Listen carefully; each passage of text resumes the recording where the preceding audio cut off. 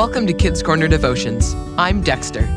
This week's theme is God is our home free zone, and written by Holly Sperling. The Bible verse is Psalm 62, verse 8. Trust in Him at all times, you people. Pour out your hearts to Him, for God is our refuge. Have you ever played tag? Imagine your heart is beating fast, and all you can focus on is getting to the home free zone. Some people call this the safe zone, goal, or home base. Somehow, getting to that tree or bench is the safest, best possible option. When life gets overwhelming, scary, and feels out of control, you need to find safe places like that home free zone. God is the safest place we can seek when life gets hard. Did you know that even Jesus needed to find safe spaces?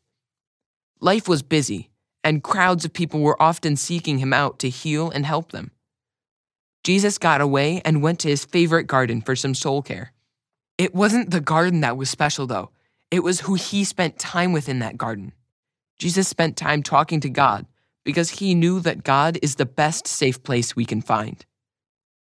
Psalm 139, verses 7 through 12, says that there is nowhere we can go where God won't find us. We don't have to hide anything from God because He already knows it. Our feelings are never too big for Him. He can handle it all. God is our refuge. Refuge means being safe or sheltered from danger or trouble.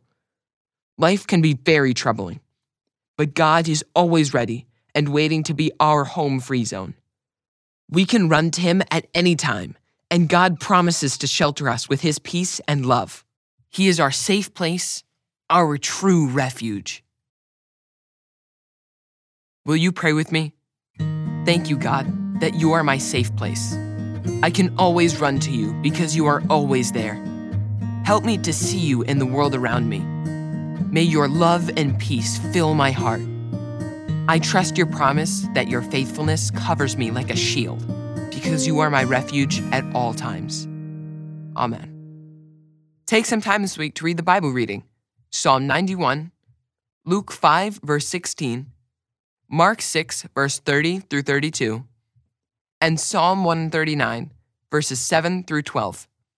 And ask the Holy Spirit to lead you in how these verses apply to you this week. Thanks for listening. Check out the great kidscorner.net content connected with this devotion. This week, download the Kids Corner activity, Signs of Life Scavenger Hunt, and try it next time you are out for a walk. Talk to you again next week.